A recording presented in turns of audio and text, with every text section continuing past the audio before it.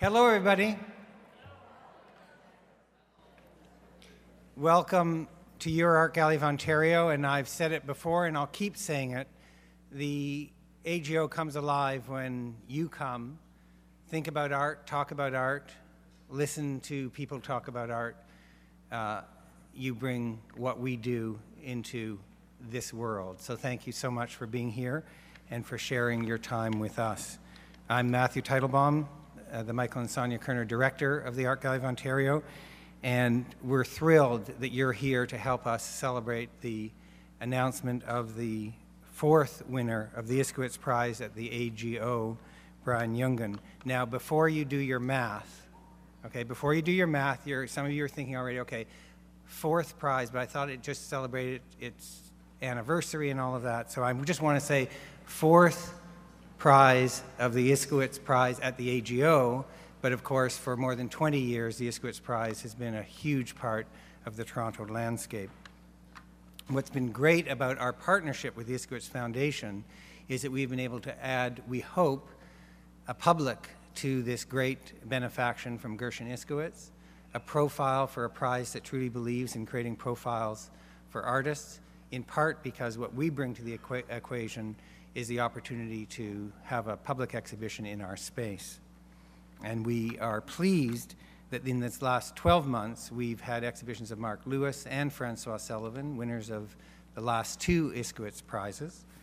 We're thrilled that we're partnering with UQAM in Montreal to present the work of the 2009 winner, Sherry Boyle, which will be on view at the AGO this fall. And of course, to plan for the winner of this year's Iskowitz Prize. It's already been announced, right?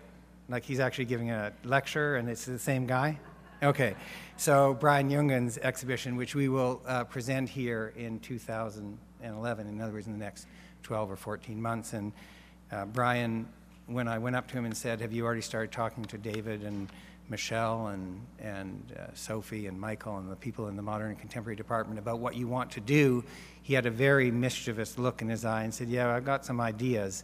And I wanted you to know that when an artist says to a museum director, I've got some ideas, you have an equal combination of ecstatic pleasure and trepidation in the highest degree. But apparently Brian does have some exciting ideas, and we're thrilled to be able to host his exhibition as it comes up. So before we turn over to Brian, I'm going to ask Jay Smith, chair of the Iskowitz Foundation, and David Mose to say a few things. David, of course, is our curator of modern and contemporary art. So Jay Smith's going to come up, and in a way, Jay doesn't need an introduction because there isn't anybody here whose lives in one way haven't been enriched by Jay and Laura's contributions to the contemporary art scene in Toronto. And I have to say to Jay that Toronto wouldn't be the same without you, and we're thrilled that you brought to us the idea of the Iskowitz Prize at the AGO. Jay Smith.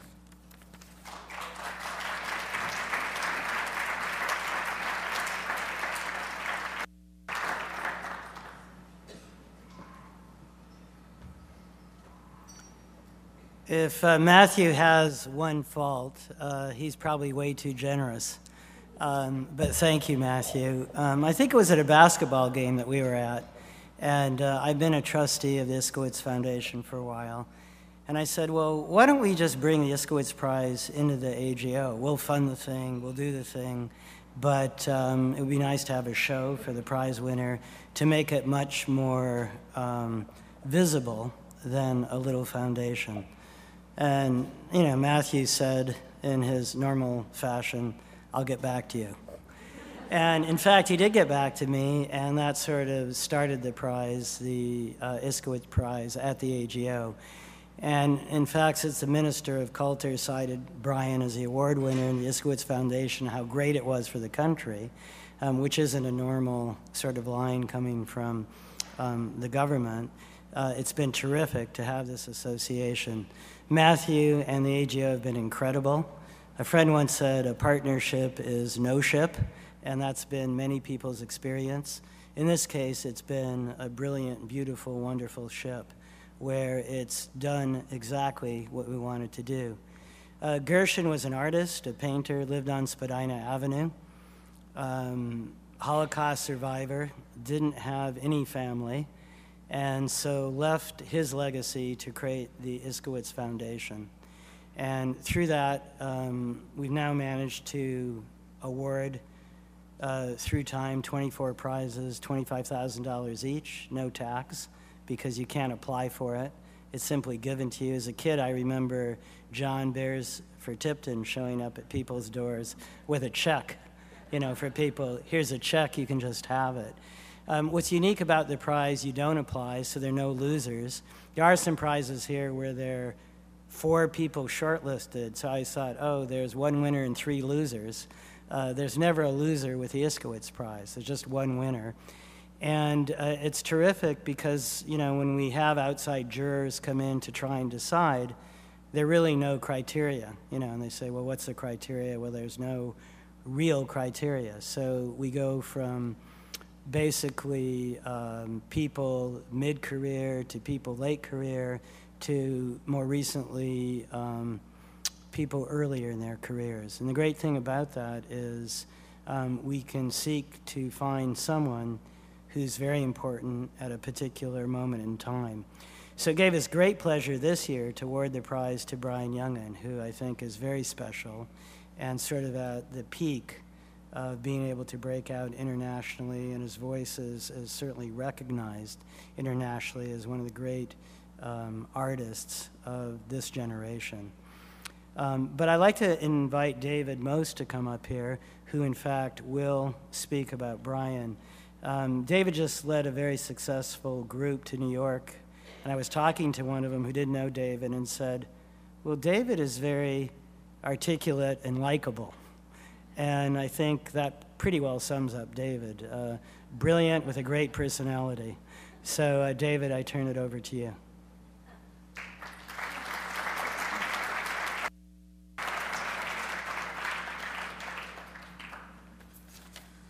Well, I think Jay shares that same fault as Matthew, as erring definitely on the side of generosity. So it's my great pleasure to welcome you to, I think, a great evening here. Like Jay, I wear 2 hats this evening, one as an Iskowitz board member, and then one as someone close to the Art Gallery of Ontario. I have to say, the first time that I encountered a work of Brian Youngin's was in a private collection in a home in Ottawa. I wasn't living here, I was living in the States at the time, about 10, 11 years ago. And it was an experience that as a curator one hopes for, maybe sometimes dreams of, but rarely encounters. And so I was stopped in my tracks, sort of in a room with other objects, and there was conversation in that room, and my mind just kept coming back to this one object, which was a prototype sculpture of Brian's. Sculpture ingeniously made from Nike Air Jordan running shoes, but that was in the form of a mask, a native Canadian West Coast mask. And that work really stuck with me, and as I moved back to Canada and came to the AGO a little more than 5 years ago, Brian was an artist that was very present and prominent in my thinking. So it's really a great pleasure and a privilege I'm looking forward to be able to work with Brian on a presentation of his work associated with the Iskowitz Prize here at the AGO that should happen within about a year. So Brian is an artist that I think is really cresting an absolutely deserved wave of attention, early maturity. It's an artist who has already received a lot of museum attention. The Vancouver Art Gallery in 2005 organized a survey exhibition that traveled for 2 years, seen at the Musée d'Art Contemporain in Montreal, then the Villa Stuck in Munich, and the Wit de Wit in Rotterdam. So a Canadian crossing the ocean. And currently his work is the subject of a substantial exhibition at the National Museum of the American Indian in Washington, D.C., a Smithsonian institution, and he's the first living artist to receive a solo exhibition at that institution. It's on view until August 2010, so if you're in DC, I urge you to see that exhibition. And it's just received a 6-page feature in the May issue of Art in America, and really comprehensive, thoughtful treatment by Deborah Kuan. So I thought, rather, we have Brian here tonight to speak about his work. It's a great privilege because I think it's not something that too often happens. And, rather than me speak about his work, I thought that I would just read a little bit of interpretation that you can get if you venture into our historical Canadian galleries, where there is a part of an exhibition that is on view that is put on by 5 MFA students from the Ontario College of Art and Design, who part of the program involves them collaborating with Michelle Jakes, a curator in the Modern and Contemporary department, to conceive an exhibition. Their exhibition is called You Are Here, because some of those students are Aboriginal Canadians, like Brian. They selected 5 First Nations artists, work by 5 artists, and have positioned them as interventions, as interruptions or disruptions within the existing displays. And you have to go from the 5th floor of the Contemporary Tower, where there's a late 19th century mask, to, as I said, the historical Canadian galleries. And I'll just read the interpretation of our prototype sculpture, like the one I described first encountering 10 years ago. This is curated and written by Ebony Haynes, Jordan McInnes, Suzanne Morissette, Sarah Monroe, and Lisa Myers, and of Prototype for New Understanding number 6, dating from 1999. They write, and I think quite beautifully, provide a point of entry into Brian's work. By slicing and reassembling Nike Air Jordans, Brian Jungen creates a sculptural interpretation of a West Coast Haida mask that merges ideas of contemporary commodity with traditional culture.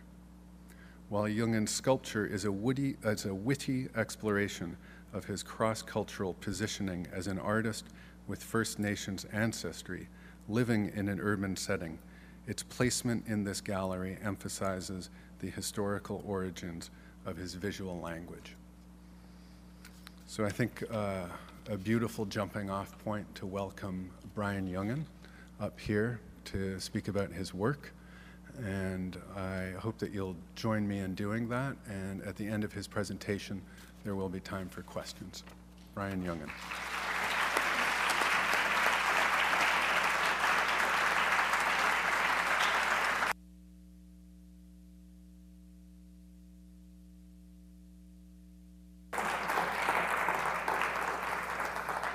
Thanks, everybody. David, that was very nice. I'm going to sit down here and show some images and talk about my work without destroying the microphone. I was very honored to be part of this group of artists who have received this award. And when Jay phoned to tell me that I would be this year's recipient, I was very excited, so I wanted to do some background research into Mr. Iskowitz and see possibly if there's any parallels with my work at some point. So that made me look at some very old work of mine, which I've managed to actually have images of, including these drawings that I made fresh out of art school, which I had basically had no money, and did a lot of drawings based on my ideas of who I was as a Native person, but also trying to work within a contemporary or a urban environment. Sorry, I'm just getting over a cold. But I didn't really find any other parallels with my work and Mr. Escovitch. But I thought it would be a good place to start. So this afternoon, I had opportunity to check out a bit of the grad show over at OCA, and it led me to thinking about how art school really was kind of the, I guess, major influence of trying to find my voice and how to figure out how to speak about identity, and especially a fractured identity like being half First Nations. So that, I think this is working. So from a lot of these drawings that I was doing right out of art school, led initially to discoveries of like a lot of things about my identity. And these works were just made to be temporary. They were basically posted up the downtown east side in Vancouver where I had my studio. A lot of it was just scenic things, stuff I was trying to find a visual language for. And was never really meant to be permanent. And it was all pretty much drawing and painting. And a lot of this doesn't exist anymore except in photographs. So, and I rarely talk about this work because although I guess it was influential to my later sculptural work, I never really knew how to place it within my later practice. A lot of this work was very cartoonish. It was quite immediate, and it really led me to think that playing around with these ideas of identity, I was more curious to see what type of, how that identity is kind of manufactured, not just by myself or through culture, but through individuals and through mass media. So this work is going back to 1995, I guess. A lot of it was pretty explicit, pretty silly, and it led me to kind of find out how I could use this type of imagery or these stereotypes and racist imagery in a more kind of salient way, I guess. So it led to me doing these kind of,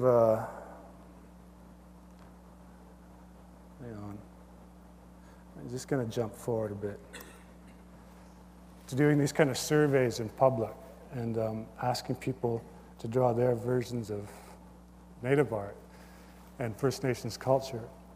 And so I collected these images, and they were later produced as installations in gallery walls, mainly in BC and Alberta at first. And this project was also done here in Toronto, YYZ, about 10 years ago.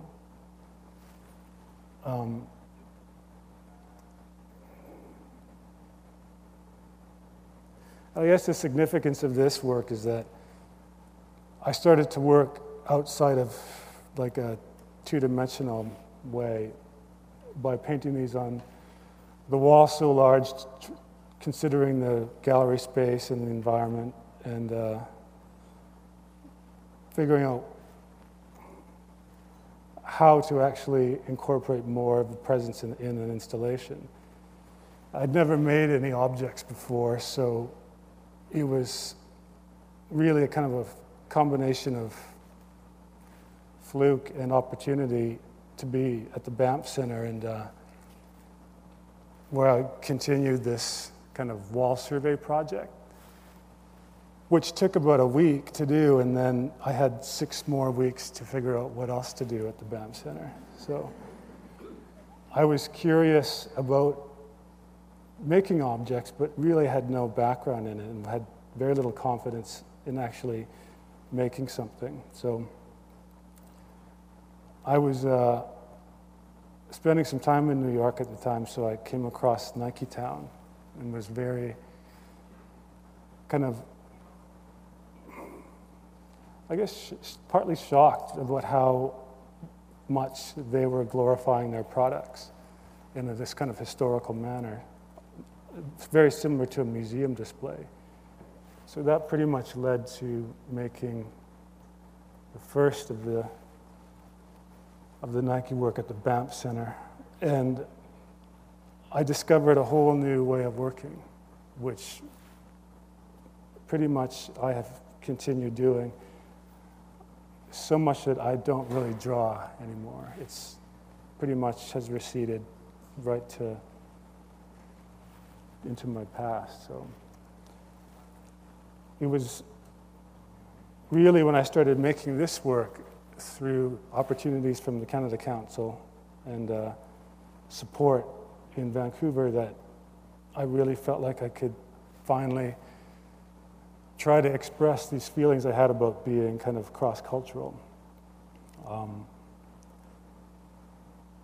And it opened up a way for me of working that I've pretty much have adopted into all different aspects of making objects, from large-scale installations to smaller works such as this. I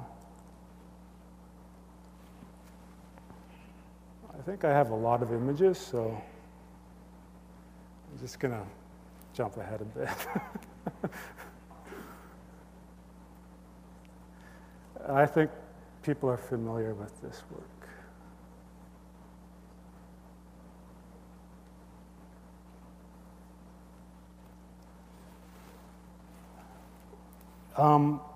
This is kind of a chronological presentation, but showing my drawings kind of threw me off a bit.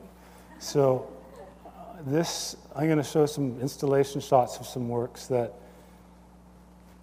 such as this piece, which is where I started working on a more site-specific method of being invited to museums and exhibition spaces that were kind of quite large. Curators wanted me to kind of react with the space or have some sort of interaction with the gallery space. So this is a piece I made in Harlem, which is a basketball court that I made out of sweatshop tables, as the space was formerly a manufacturing center. Unfortunately, there's not very good images of that show.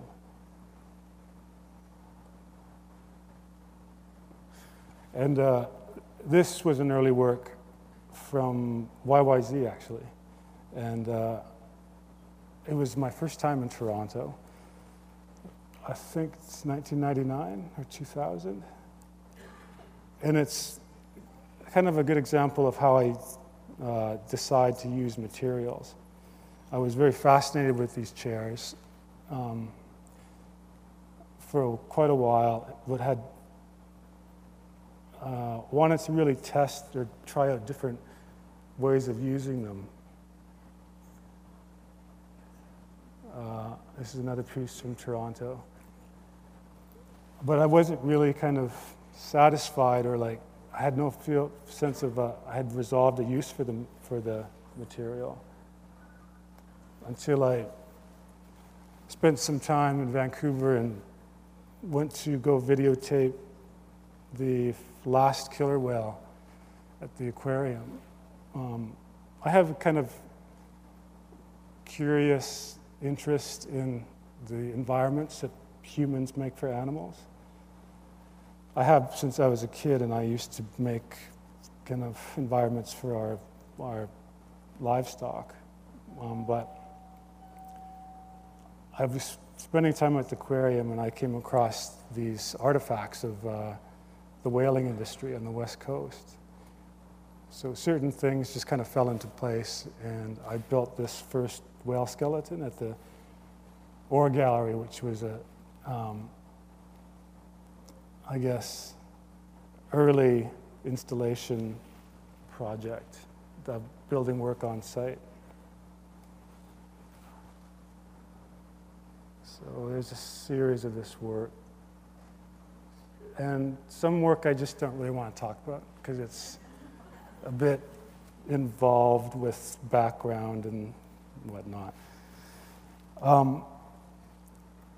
One of my favorite pieces that doesn't exist anymore is this project I worked on in Montreal with the Montreal SPCA at the Darling Foundry, where again I was asked to kind of create an environment.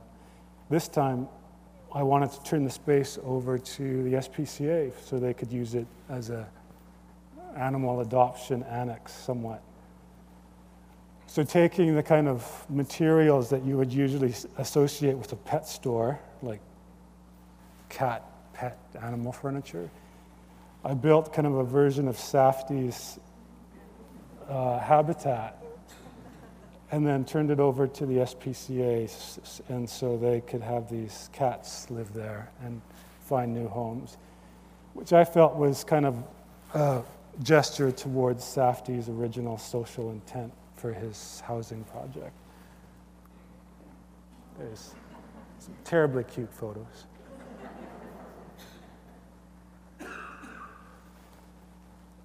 I forgot this was in here. This is a similar project I did in Edmonton using IKEA furniture.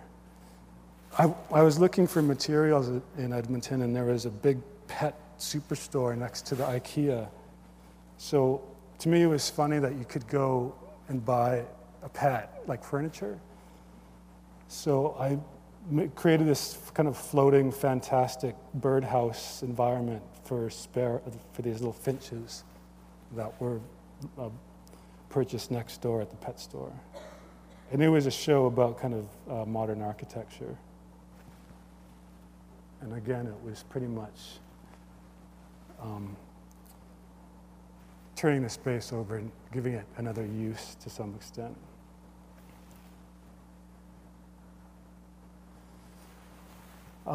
This is kind of going in a totally different direction, but this is one of my favorite pieces that was made on location at the Tate Modern in London. It was part of a series I was involved in of artists who were asked to come and make something or have a installation in a new exhibition space that they opened, which was formerly a gift shop. So it had this strange street profile like the other galleries didn't have. So I wanted to actually make something in the space and have that to be part of the experience of the show. But while I was working on the show, I had a lot of different ideas, and like Matthew suggests, that's something museums don't really like. If you have one idea and you can build it in your studio and ship it to the museum, then I think that's what a lot of museums pray for. But this piece, it was based on a poem that was actually a song that was written by this Irish socialist named Jim Carroll, who wrote the poem while on a train at Waterloo Station, which was very close to the Tate Modern.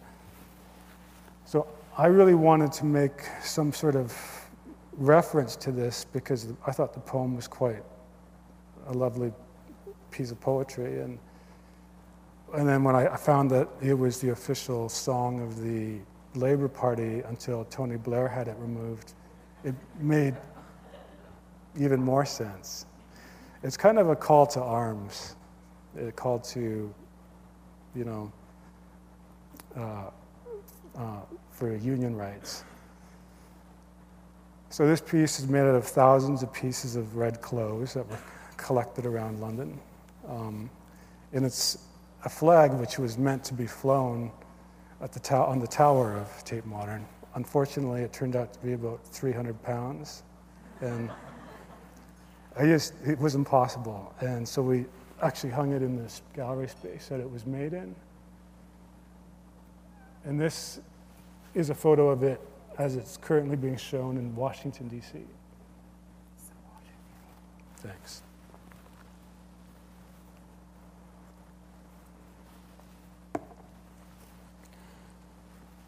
I think I'll skip through these too.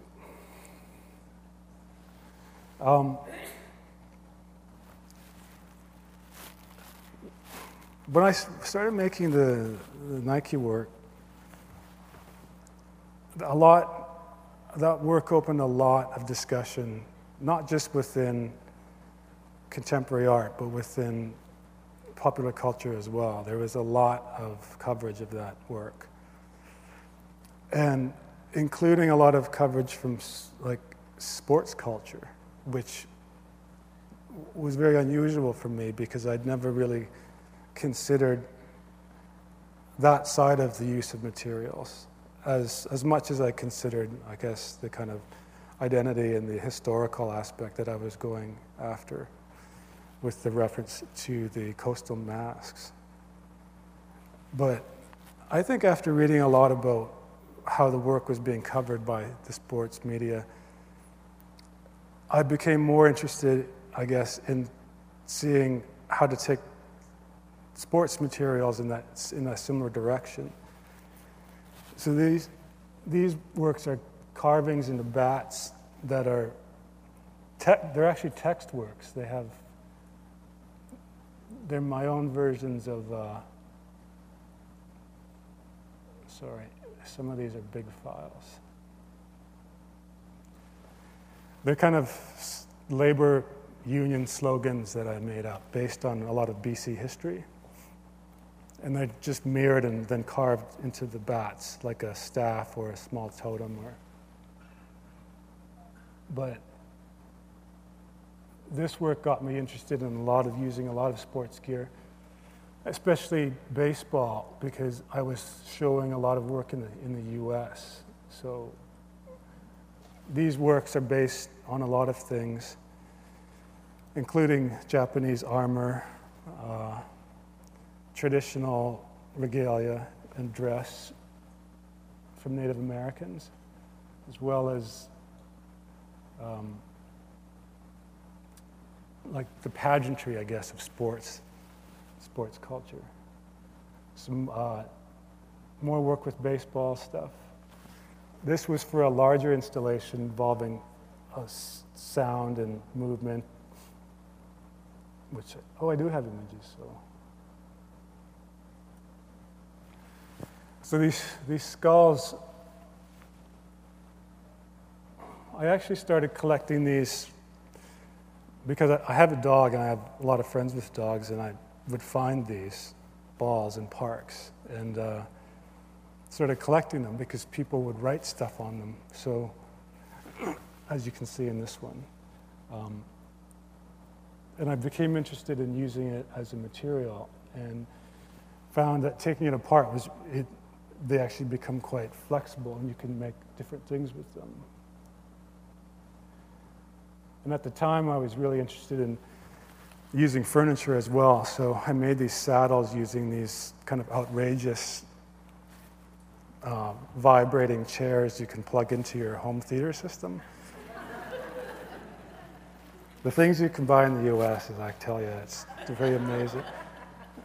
So these were wired into like two home theater systems that played like big budget American war and Western films. This is kind of my piece about American manifest destiny. And so there was little speakers that were hiding inside of the baseball skulls. And then the motors from the chairs I just stuck them inside the saddles. So these things moved around, crashed into each other, and I don't think I'll do another kinetic piece again.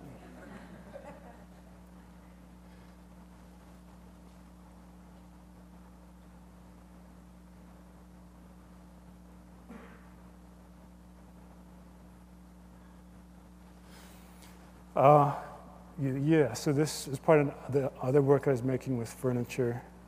This piece was made for my show at the Vancouver Art Gallery. I wanted to make, well, I learned how to make a teepee a few years ago. A couple of my cousins have them set up usually all summer. So I wanted to make my own version of one. Never really found a kind of suitable material until I spent some time in a furniture store and realized that all these sofas in there were basically like cattle. And so I wanted to use the sofas as a source material. So when I told the Vancouver Art Gallery I had like a good idea for installation, they got on board right away, and I had them go to the Brick and buy about 15 of these kind of nice deluxe leather sofas, which is pretty funny because like I find like whenever folks in my family want to splurge or they get into buy some money, everyone buys the leather sofa.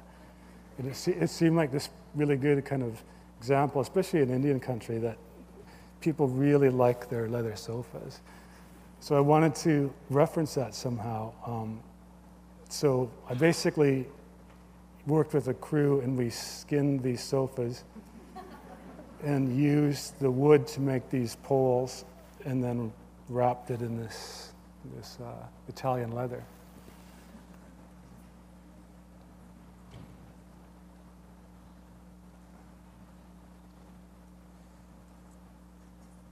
I think we're having a bit of a problem with this image.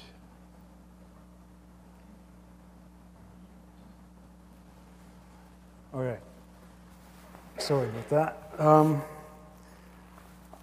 going to show some works that I haven't really shown before. These are kind of an unusual series.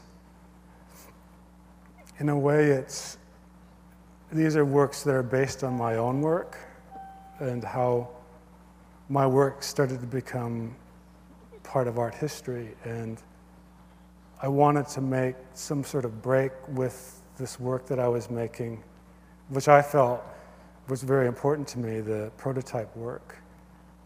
But I wanted to have a break with that. And when I finished the project, I made 23 of them. I made a short series of kind of my versions of them, which are made out of punching bags and boxing gloves.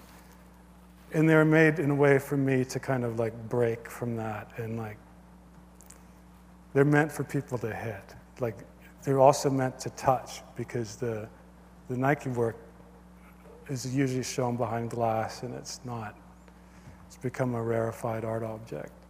Whereas these works are meant to be more interactive.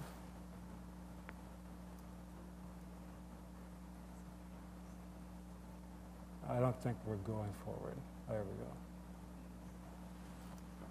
So this was kind of like a way for me to kind of finish the project. I don't make the Nike prototypes anymore.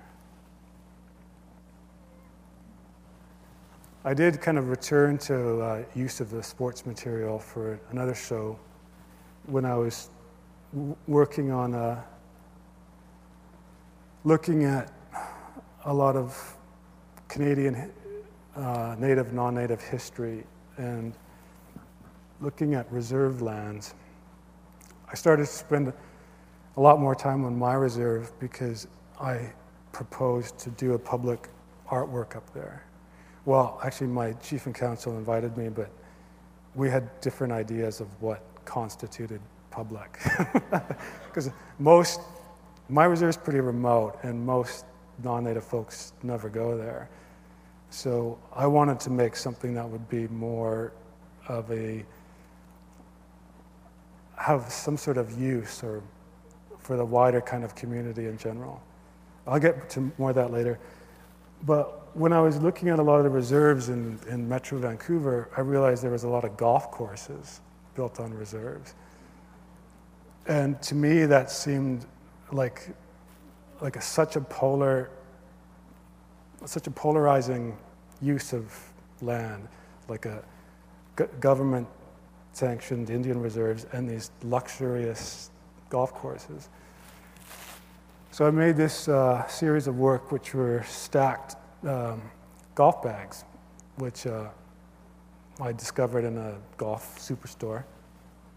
And I was really kind of shocked how little I had to do to them, like, which was kind of a relief in some respect. But they just kind of doubled up and stacked on top of each other. And these are in the collection here at the AGO.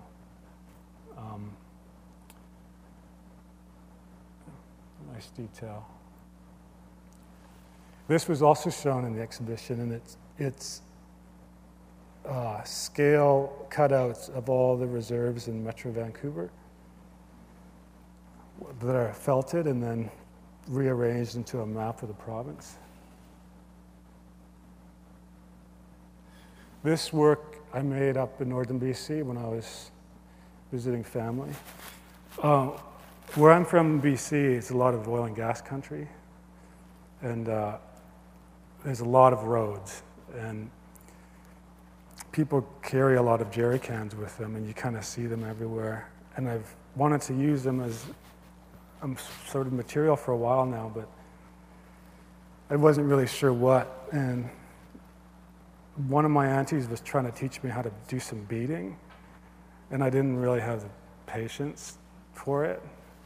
But I decided to kind of take on the same sort of, I guess, technique, but in reverse rather than adding, subtracting. So these pieces are based on poisonous and insects and plants where I'm from. And rather than beading, I drilled holes into the gas can, rendering it useless, but creating these really nice, almost like miniature screens.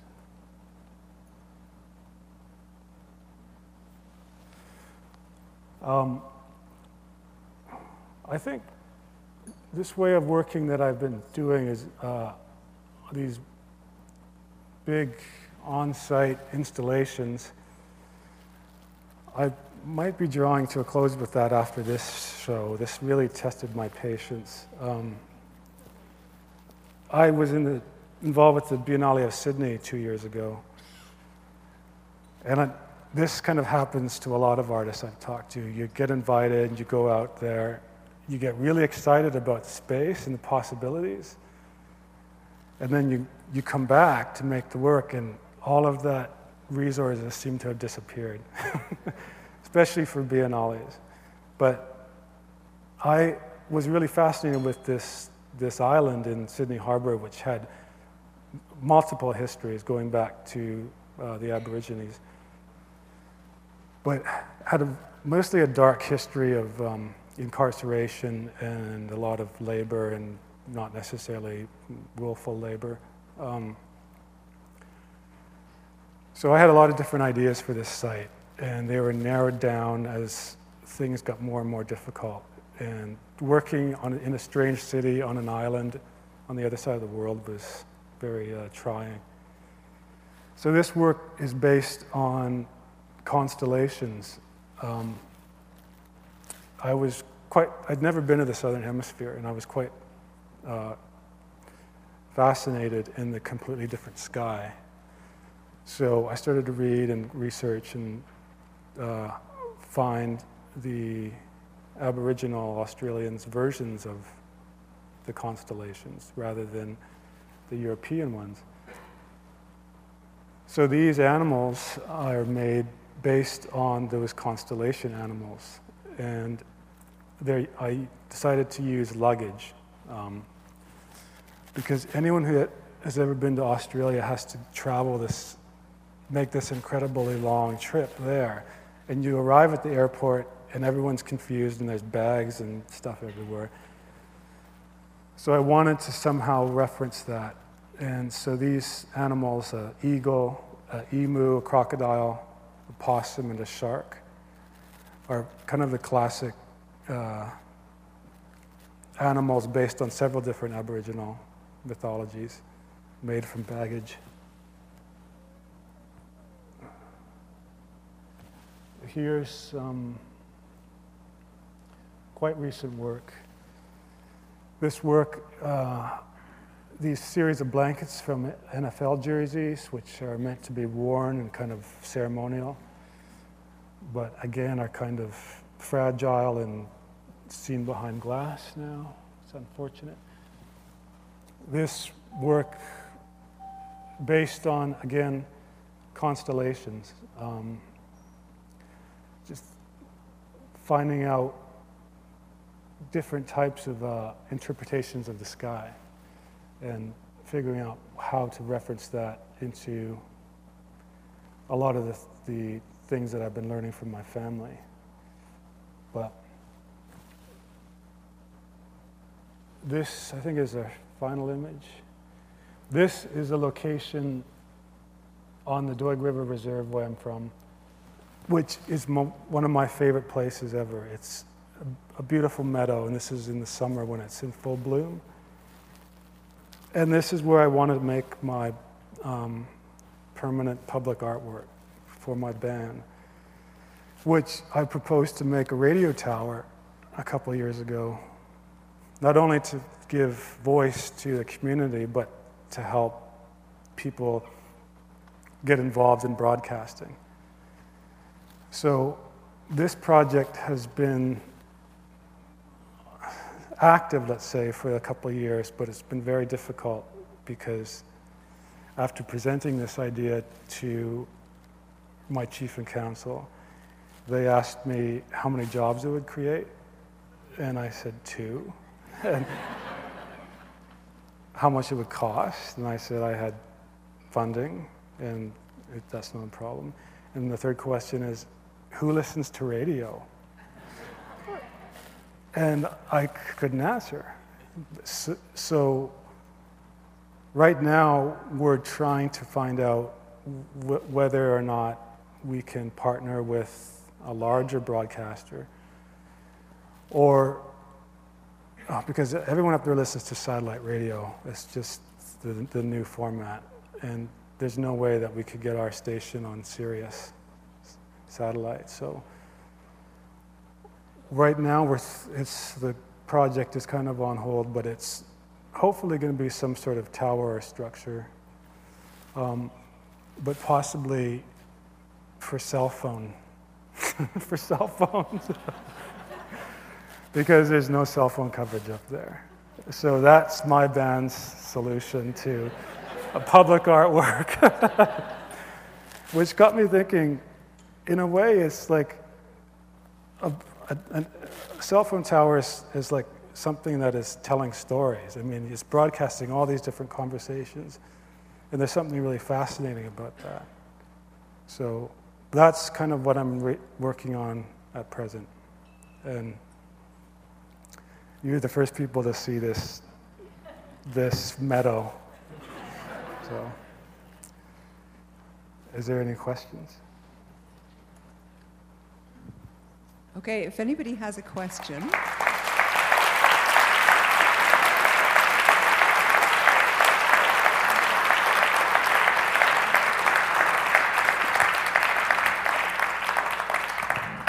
Hi, Brian.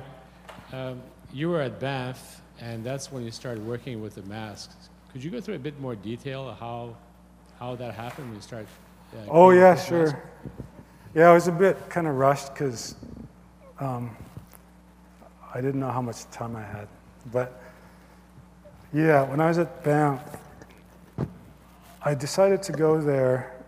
I got my first Canada Council grant, and it was based on the drawings in the kind of drawing survey project that I was working on. So like I said, I did that when I first got there.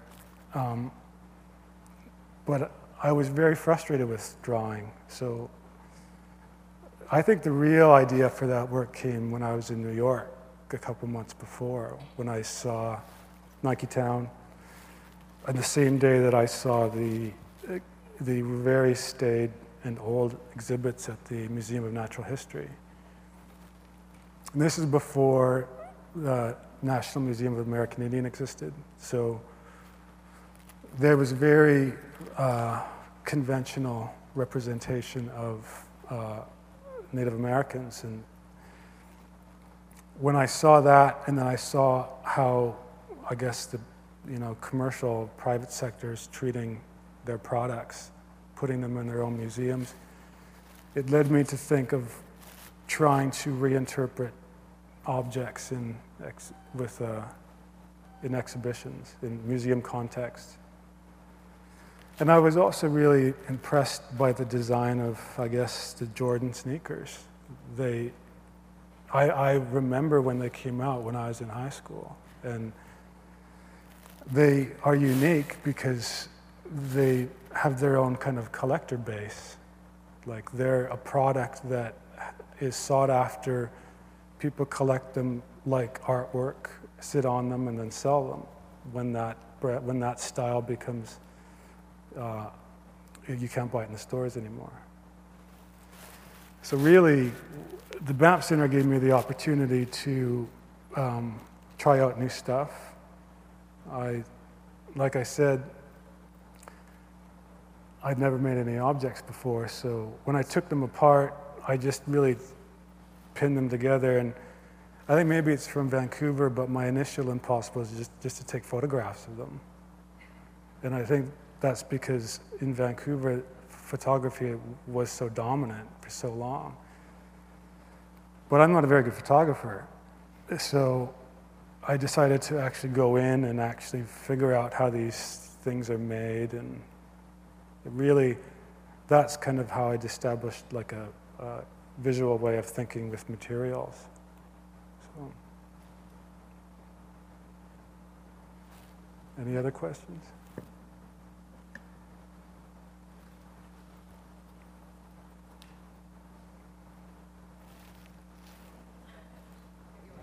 I have a question regarding your process.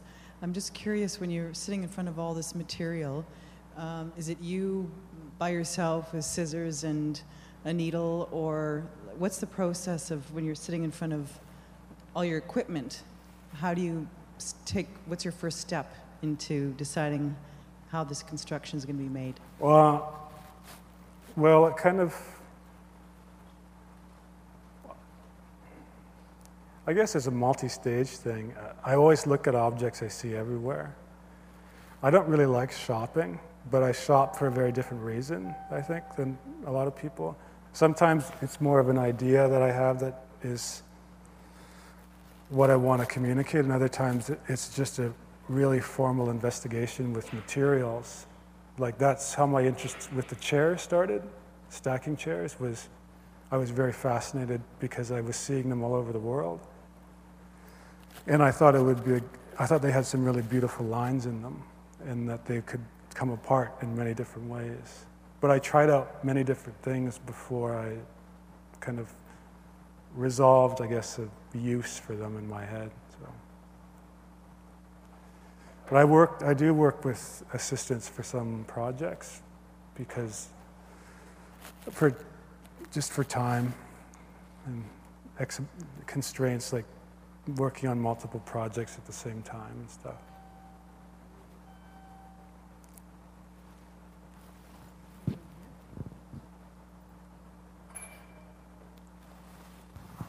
What was the sound coming out of the baseball skulls?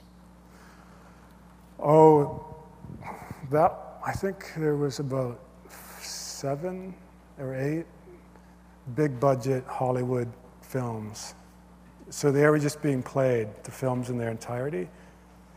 So there was 2 DVD players with 2 separate home theater sound systems. So let's say like Platoon was playing on over top of like Unforgiven or something. So it was this cacophonous sound of helicopters and horses and guns, and we fed it through an amp to really make the saddles move around and almost destroy each other. And it's in a concrete exhibition space, and unfortunately it drove the people crazy who worked in the gallery. So they had to shut it off whenever people weren't there, and then it was very unpleasant. So. What has Nike's reaction been to your work? Have they given you a response? Oh yeah, they sent a letter to Catriona Jeffries quite early on, which basically said, "We know what you're doing, and we want images for our archives." I don't think they don't have a problem because I'm adding value to them, you know. Exactly. But it's funny as well because that work generated a lot of attention, and it's been written about in like ESPN and Sports Illustrated, and Michael Jordan actually read about it, and he wanted one. So that seemed like a really good end to that project as well. Brian, almost all of your work is a fusion of two different things, almost every time, to create a third meaning. But is there something else going on in that process, because it's so consistent in your work? And that's the first part of my question. And are you going to be doing the same thing with the cell phone tower? So what was the end of that, Mark? Are you going to be doing the same thing with the cell phone tower? Is it going to be a cell phone tower that's not like a cell phone tower, and it's a fusion of two things, as you do consistently throughout your work? Well, there is some. It's kind of like the other question about process. There's usually two different things that are happening. A material sense, and that material sensibility can arrive from the location, the museum, the site, whatnot. But then there's also maybe something historical that I want to kind of investigate as well. So that it's usually trying to find a balance between the two to create kind of the work, which is kind of a third person in a way, which I like how you put that. But I've had several ideas for the tower. Initially, one of my ideas was to use railway rails, because this was one of the last stops in the expansion of the Pacific Great Eastern, the BC Rail Line. But building a tower out of railway steel is not really a good idea. So it's just very, very heavy. So, but there's other ideas. I mean, this is near the start of the Alaska Highway, and that's what really opened up the north, was the building of the Alaska Highway. So I want to somehow maybe reference that in some way. There was a lot of temporary, beautiful trestle bridges that were built for the Alaska Highway and for the railway, which have since been replaced.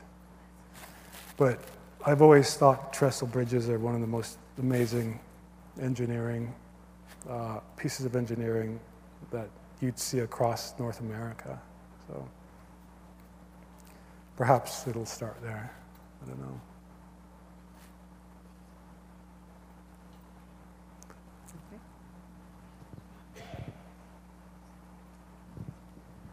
How many pairs of Nike running shoes and white plastic chairs have you used in your work?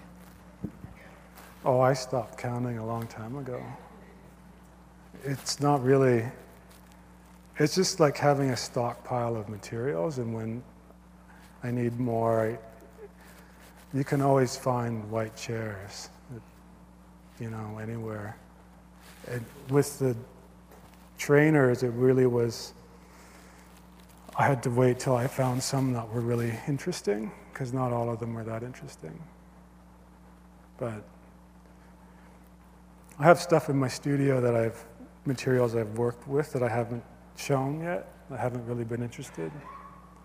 But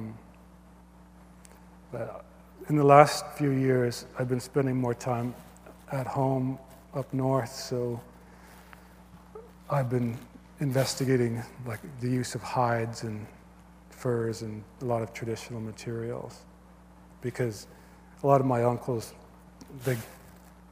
that's what they make artwork out of. So they want me to kind of work beside them in a way. Anyone else? Any more questions?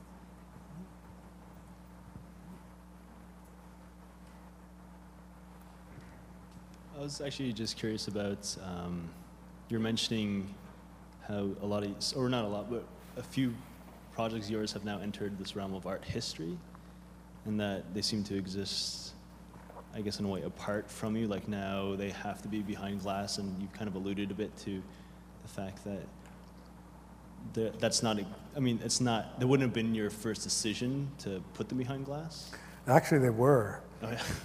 But we tried out different ways of exhibiting them, because I wanted people to have more of a close relationship to them. Yeah.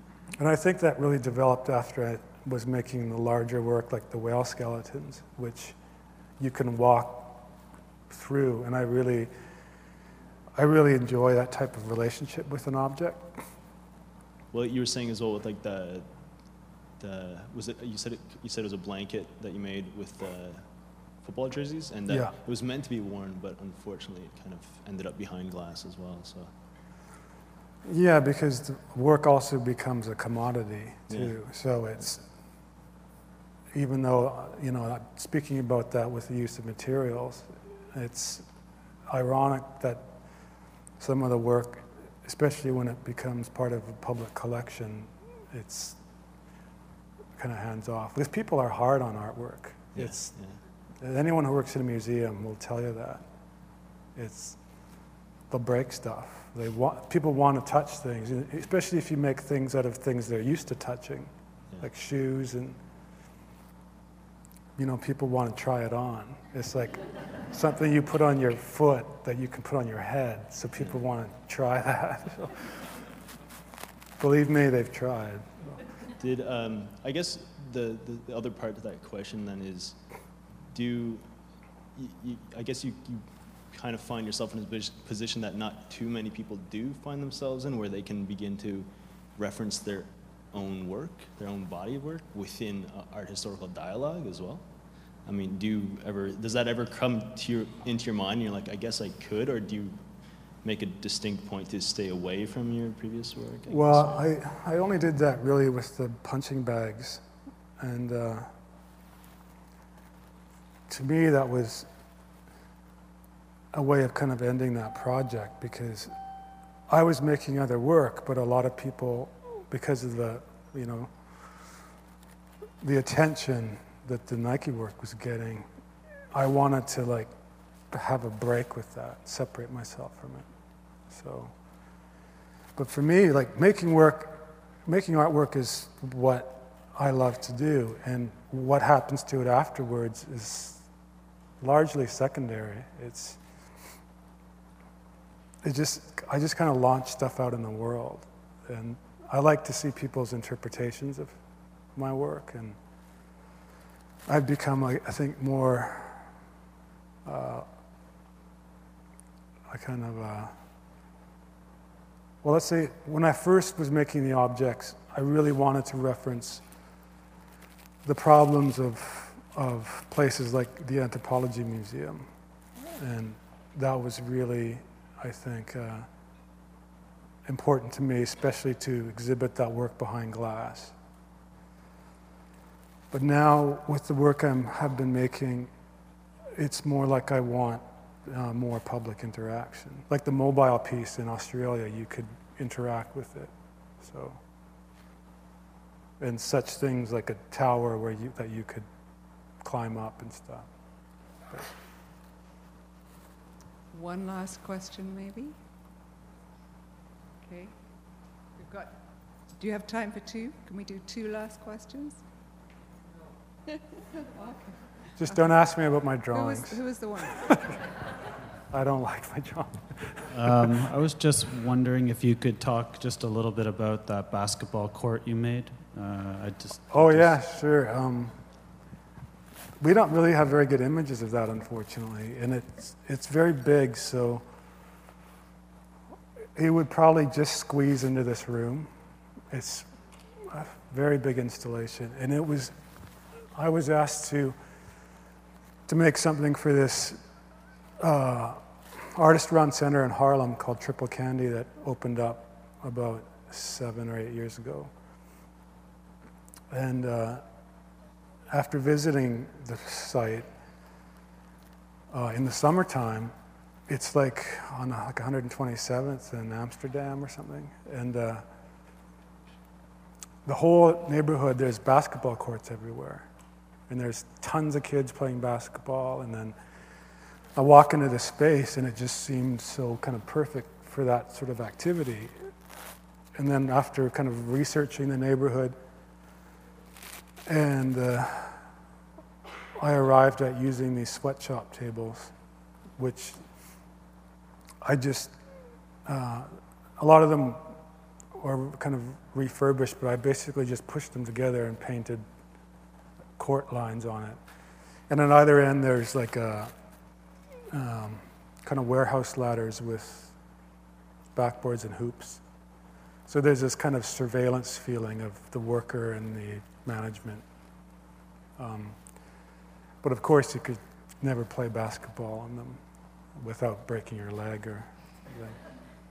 So, but that's one of my favorite pieces, and it has only been shown at the Gwangju Biennale and in New York because it is so big. So it's in a storage container, ironically. Is that it?